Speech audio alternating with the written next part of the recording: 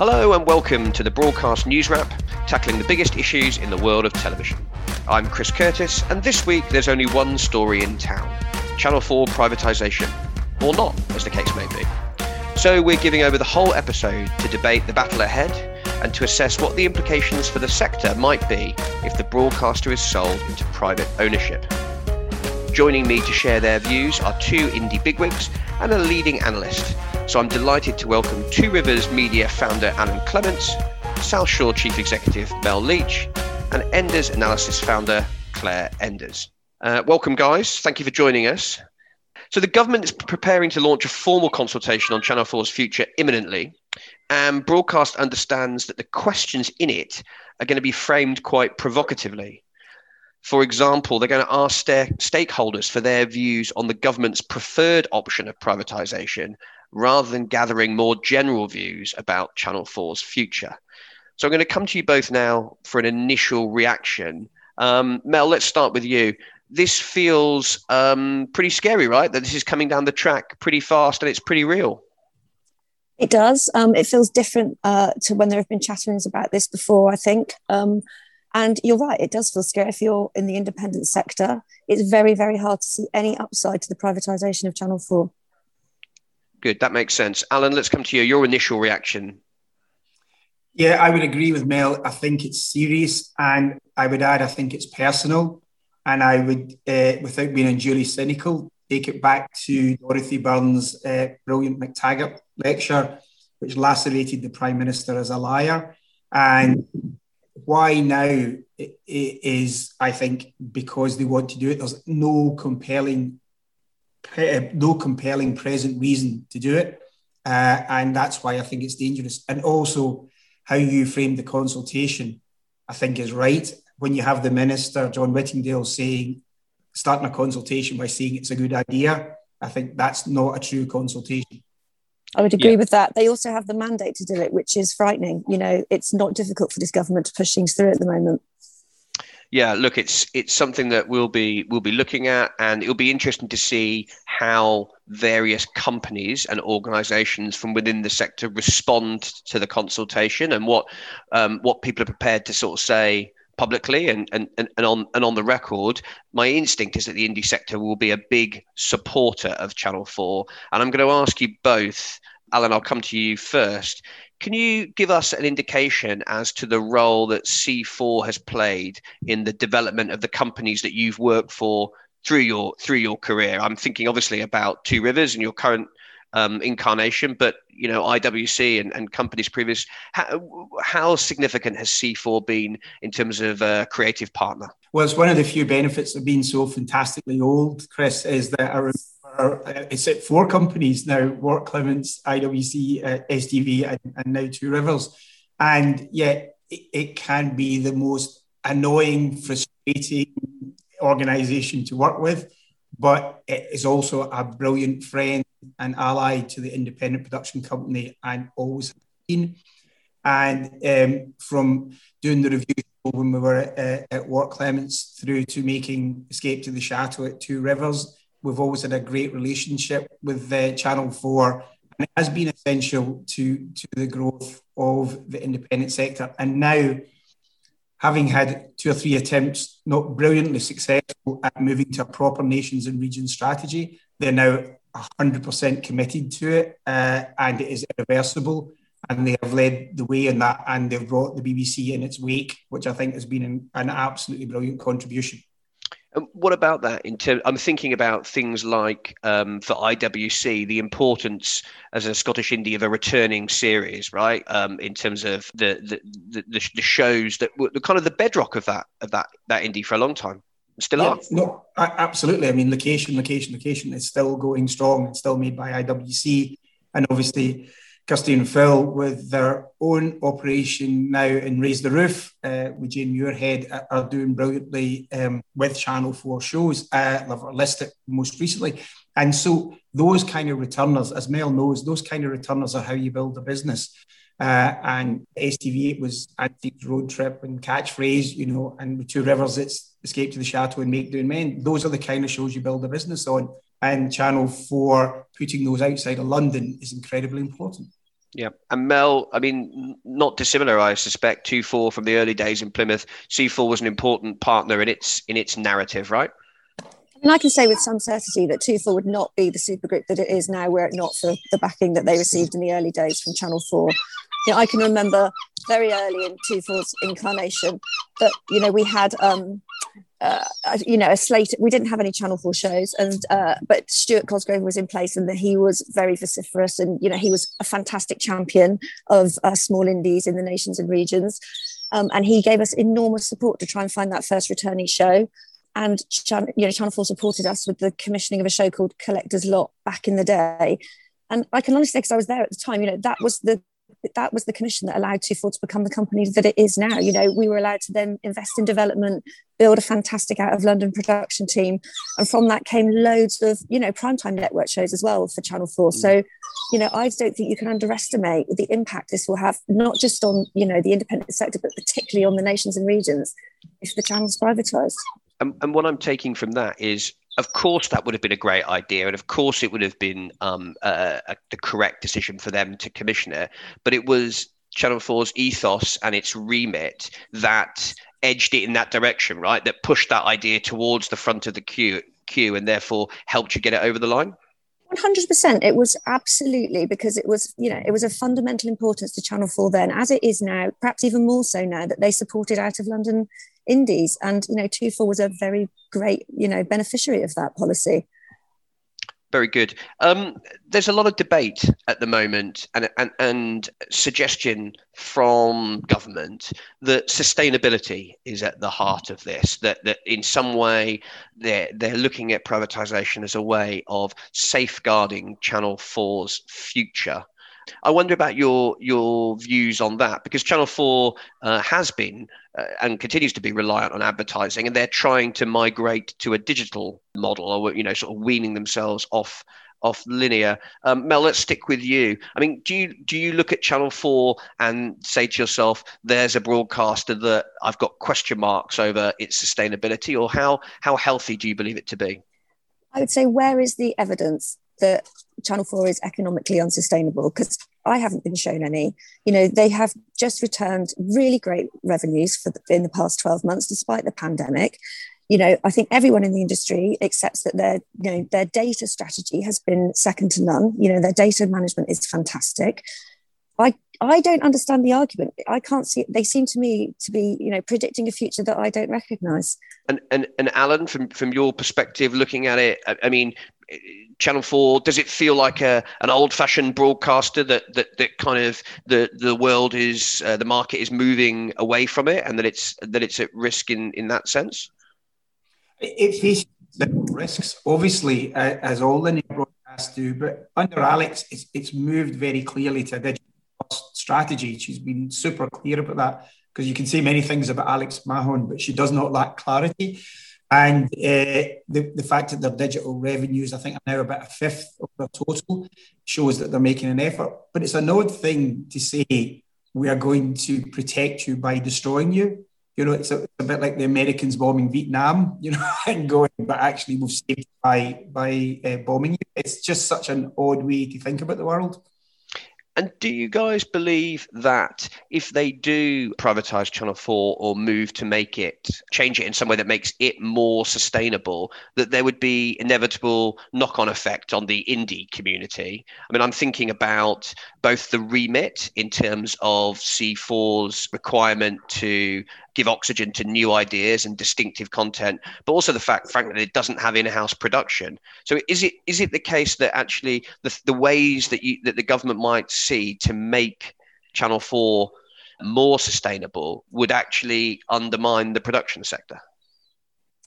I think that's definitely a danger. And I think, you know, the conundrum for the government as they enter into this consultation as well is what is it ultimately that they want to achieve? Because if their absolute target is really to achieve the highest price possible that they can as a part of this sale, the only way they can do that is to change the legislation that sits around Channel 4, because they're not going to track the highest bidder with the remit as it is and with the legislation as it is. As you say, it won't be attractive if you can't put in-house production into it for many of the American buyers that perhaps would look at this, or indeed the UK buyers who would look at this.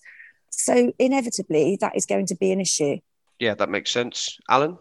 Yeah, and to the questions of the remit in terms of trade that Mel has answered so well, I would in production, I would add terms of trade, because how long can the terms of trade survive in a privatised Channel 4? I think the pressure, and having done a couple of American-style negotiations recently, which are very brutal in their nature, I think the pressure for Channel 4 to alter the terms of trade, a privatised Channel 4 to alter the terms of trade, would be enormous. I mean, currently, the terms of trade at Channel 4 are actually probably the cleanest and clearest they've ever been, right? The fact of the matter is you make a show for Channel 4 as a UK indie, and they get a lot of leverage out of that, a lot of mileage out of it, rather. They can repeat it lots of times. It can sit on All 4 for a lengthy period.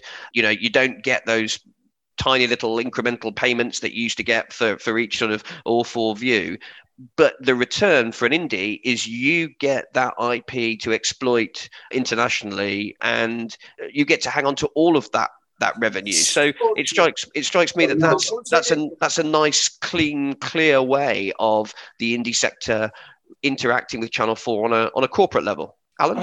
And they were long and hard fought, as you know, Chris. And I think they would be under immense pressure, because you see how the world's going. The fact that the number of buyers probably in the States has shrunk to maybe 6 or 7 groups now. And, if it was part of one of those groups, they're buying for the whole world. They're not interested in you having a share of it. They're not interested in you being able to exploit it in any way. They're having the lot. That's one of the effects, isn't it, really, of the sort of top level consolidation that we're seeing, particularly on the other side of the Atlantic, right? That as all of the US giants were always powerful. They were always big. They always had an aggressive rights situation.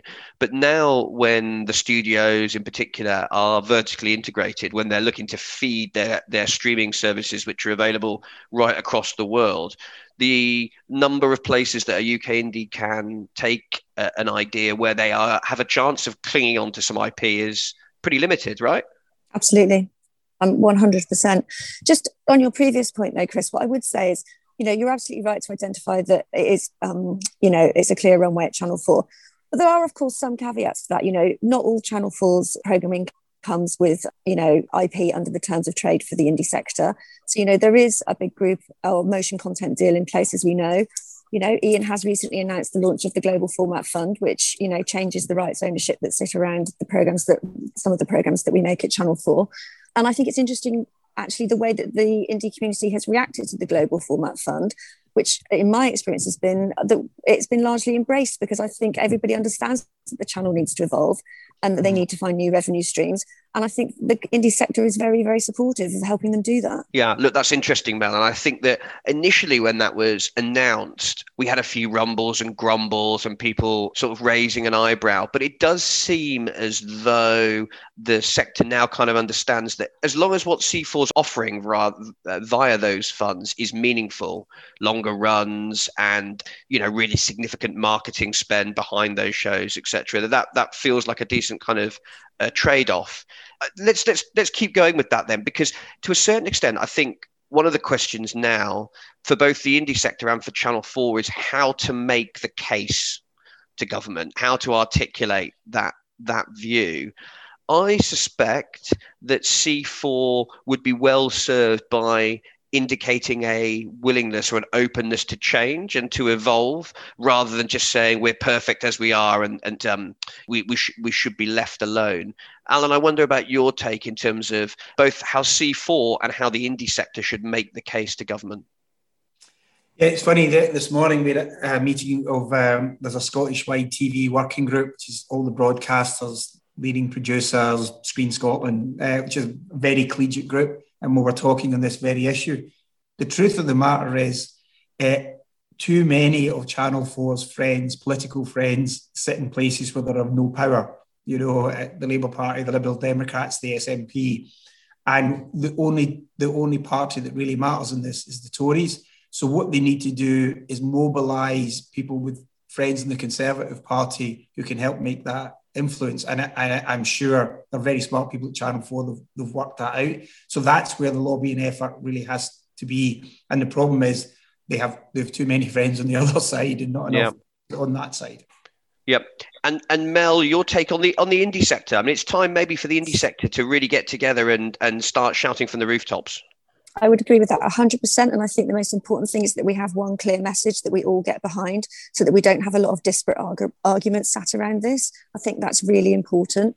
You know, one of the government's key planks in their argument is that Channel 4 is, unsustainable economically in the future, or could potentially become that. I think we have to back that away. And I think it's really important that the government are made to understand that, the significance and the importance of Channel 4, not just to the indie sector, but to Great Britain PLC as a whole. If they go after Channel 4 and they privatise it in this way, there is a very high risk that they will end up absolutely destroying one of the biggest IP format exporting businesses in the world. We are unbelievably successful, and a large part of that is down to the fact that Channel 4 is a public service broadcaster that supports independent production. We are joined now by Claire Enders to give us the analyst's view on this. So, Claire, welcome. A lot of the posturing from the government, positioning from the government around the imminent consultation is that Channel 4 faces question marks over its long-term future. Is that a view that you recognise? What's your take on C4's sustainability?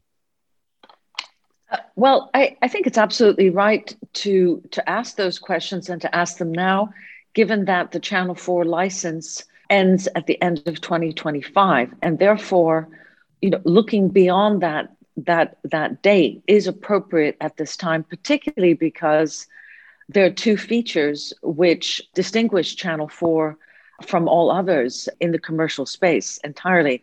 One is that it spends a much higher percentage of its revenue on origination than any other business. And what we saw last year was actually Channel 4 cut that very substantially and quickly. And it showed how flexible actually the publisher broadcaster model has proved to be. I mean, it had much better results, all other things being equal, than ITV, as indeed did STV, which also had the benefit of not being burdened with huge numbers of production commitments that had to be rescheduled and rethought, a massive furlough scheme that had to be engaged with.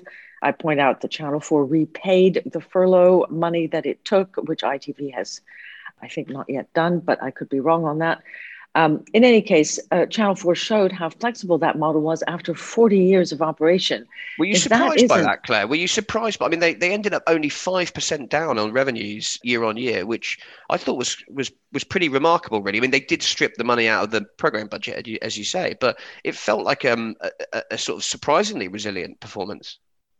It was extraordinarily resilient, and that shows actually how management decision-making is so vital in an emergency. And I have to credit Alex Mahan and her team and her chairman, Charles Garassa, for having the wisdom and foresight to, I'm afraid, listen to us and explain what we thought the shape of the next 6 months was going to be, and to take radical action.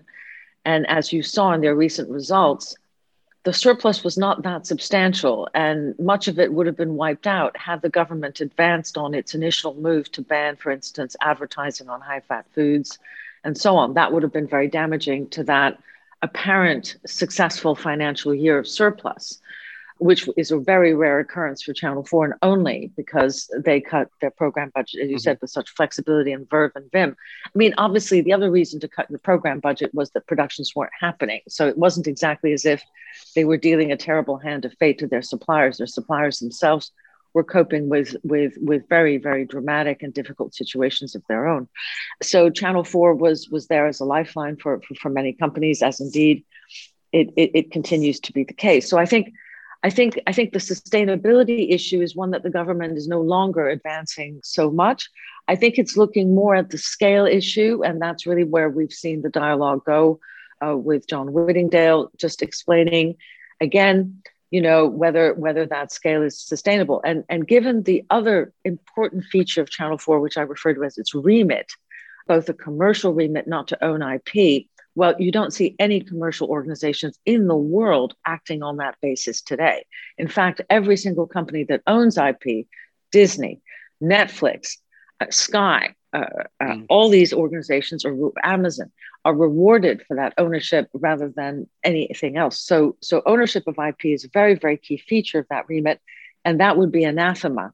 It would be anathema for Channel 4 to sustain its absence of ownership of IP going forward if it were to be of interest to a commercial buyer. Indeed, there is, I think, a very valuable set of issues to look at as to whether that remit is any longer appropriate after 40 years, except for very small companies, which Channel 4 specializes in sustaining. I mean, these are companies under £1 million of revenue, for instance, whose only trading relationship is, in fact, with public service broadcasters, in fact, with Channel 4. Because obviously, you have to understand that, all of the other organizations are monoliths. I mean, Sky is building a giant production facility that's already going on stream. The BBC is a monolithic organization. ITV is one of the biggest producers in Europe, etc.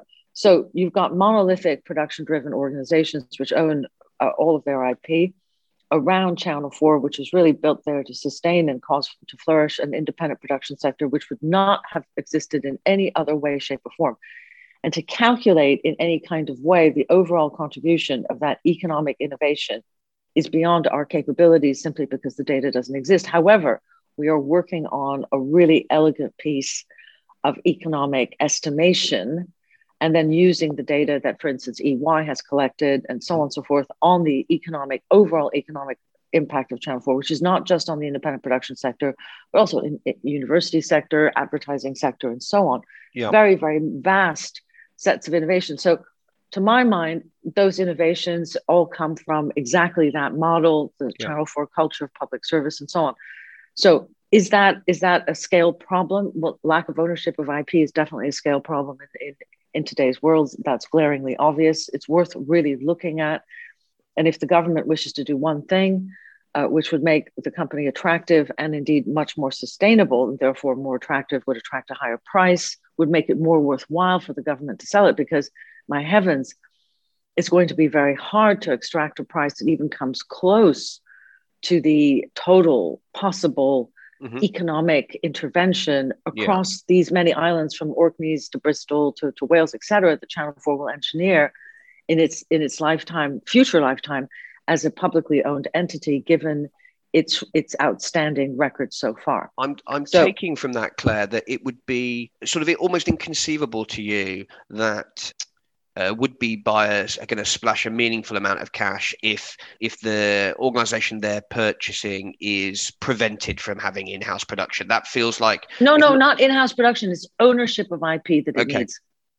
It doesn't need vertical. I think that last year really showed that the absence of vertical integration is something that gives Channel 4 an amazing edge in a crisis. And I'm not with anyone who thinks that our health crises are over. I just don't think that's right. I think we're going to see more. We're going to see a very, very extended period of very high demand for video. We've seen that drive Channel 4's business to, exactly as you said, only a minus 5% hit, when actually the initial provisions that would have occurred had the government not continued with the furlough scheme continuously until its current wind down. So the current and past furlough schemes have actually sustained all of consumption in this country until we were able to get back to work, which we have with such great aplomb. So, the future actually is very, very bright for Channel 4 in terms of the near-term capability of the company to post some absolutely outstanding results, which would be of great interest. We expect it to do sort of over 10%, for instance, revenue growth this year. The same, you're looking at the impact on all media of an outstanding fiscal stimulus of record proportions. I mean, similar to that which was laid onto the table during and after the 2008 to 2010 crash. I mean, you're looking at epic proportions of fiscal stimulus, which absolutely all drive forward an incredible consumption boom. And of course, the continuing work from home, the absence of visibility on that all drives a lot of consumption of video across the piece. So, and finally on this little section, Claire, it strikes me that previously it would have been for sort of monopoly and competition reasons. It kind of would have been inconceivable that one of the big existing UK broadcasters with a significant ad sales operation would have been allowed to acquire Channel 4. I wonder now, with the advent of digital advertising and companies like Google and Facebook taking such huge chunks of advertising money, whether you consider that potentially an existing UK sort of peer or rival of Channel 4 might be a potential bidder for it. Well, absolutely, but I do think that the CMA would not look kindly on either ITV or indeed any other combination relating to the BBC at all. For instance, any combination between Channel 4 and BBC Studios is out of the question. So to my mind, if there is an issue of scale, which is possible result of the government's consultation, if there is an issue of scale which relates to that commercial, the absence of a commercial remit on IP ownership, for instance, or any other element of Channel 4's remit, then I think that the government would be wise to look first to a consolidation with another one of two players, Channel 5 or STV, which would also be similarly have to be considered below scale if Channel 4 is below scale. Mm-hmm. And neither of those operations sells its own ads. So that would be absolutely fine in terms of a combination that would glide swiftly through the CMA's processes and which would solve a problem that would otherwise hurt other parts of the commercial sector, i.e. a below scale Channel 5 or below scale STV, an unsustainable set of elements in a public service broadcasting system, which is the envy of the world, would cause concern to any part, and above all, Channel 5's management and STV's management. So that would be the first and most valuable play. And we saw that, obviously Channel 5 belongs to Viacom. It's a very deep and interesting company with massive scale compared to any British player, for sure. So that would be definitely under the better buyer thing. Mm-hmm. And also the consolidation play with Channel 4 in terms of its physical facilities, the mm-hmm. commitment that Channel 5 and STV both have to public service broadcasting, to those disparate audiences, to those hard to reach audiences. I think that either one of those organizations would wish to preserve perhaps 80-90% of the Channel 4 audience remit, whilst dealing with gentleness with the smallest companies and the smallest suppliers to try to rationalize that. And above all, obviously, they would demand IP ownership. They would not pay a substantial sum for this company. I think they would be most committed to sustaining the economic impact of Channel mm-hmm. 4, and also most committed because they know it. And it's interesting you refer to competition. Actually, there's so much competition in the UK, from YouTube, from Netflix, from Disney Plus. Pay, non-pay options are massively significant in the UK. So the word competition is sort of beyond understanding in UK terms. We have, in fact, got the most competitive market in the world. And therefore, I think that Channel 4's very sustainability in that unbelievably competitive environment. And let's face it, questions being raised by John Whittingdale have been raised in the past, in 2010, mm-hmm. in 2015, mm-hmm. and now, about whether Channel 4 can sustain its audiences in this madly competitive world. And I have to say, on 3 different occasions, and indeed with its latest results, it is proving to all who would question that certainly it is able to sustain those audiences in a hugely competitive world. And above all, as you can see, Channel 4 has only lost around 8% of its audience share in this most competitive of all decades. The flourishing of YouTube, mm-hmm. Netflix starting in January 2012, Disney Plus last year, massive impact on viewership there. Amazon Prime, continuing with its advance. Sky driving its huge content business from 400 million of expenditure over $1 billion, mm-hmm. i.e., this year going to be massively exceeding Channel 4's origination spend. We're seeing competition from every single source you can imagine. And yet Channel 4 in this environment, possibly by focusing on these hard to reach, interesting audiences, has been able to sustain its business all the way through thick and thin. Yeah. So That's really an argument for those organizations that are most sensitive to understanding Channel 4's special role in the UK and why its business model works as it does. Yeah. Those organizations will be very, very likely to respect those elements of Channel 4's culture. Mm-hmm. And after all of its staff are completely devoted to these ends of public service broadcasting. It's impossible to imagine a company taking on buying Channel 4 without wishing to respect the culture of every single one of those exemplary employees. Yeah, well, I think that will be one of the interesting things as the debate plays out. Alan, I'm going to come to you now. Listening to that, I wonder what your reaction would be to a Channel 4 that perhaps might end up being slightly closer to ITV or Channel 5 tonally or in terms of its sort of strategic goals. Is there a little bit of a danger that a new owner at Channel 4 results in sort of more of the same of what we've already got in terms of programming and in terms of content strategies? It was a fascinating contribution from Claire and kind of reinforces what I was saying earlier about what is under threat is the terms, I think, at Channel 4 from privatisation rather than in-house production. I think that's right. In terms of the runners and riders, you clearly see, because obviously it was discussed before that Channel 4 could get together. Not so sure about STV, given it hardly commissions any content, let alone from the independent sector. That would feel an odd mix and maybe a wee bit like the tail wagging the dog. Maybe only a Scottish person's allowed to say that. But I can definitely see why Viacom would be interested in doing so. But yeah, it's all the stuff about the ecology of it that would be under threat. The culture of Channel 4 that would be under threat because they are both very, very different organisations. Let alone any of the big international or American players who might be interested in taking it over. Yes, I mean, I think it's really interesting because it's the very things that make Channel 4 distinctive that are the levers that the government could pull or not, as the case may be, that would kind of make it more or less attractive to potential buyers. And I actually wonder whether, I don't know, Mel, maybe I'll ask this question of you.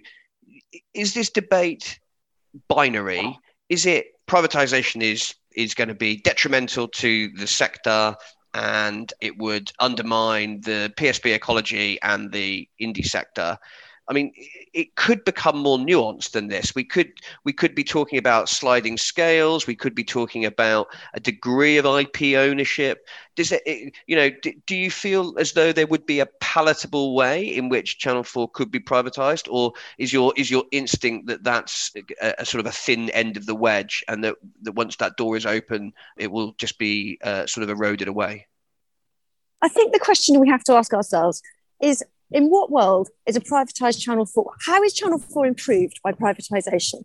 I haven't yet heard one argument that makes me think that anything about privatisation will improve the offering of Channel 4. So for me, it is a binary argument. I think that as an industry, we have to get behind Channel 4 now, and we have to make the government understand that privatisation is simply not an option.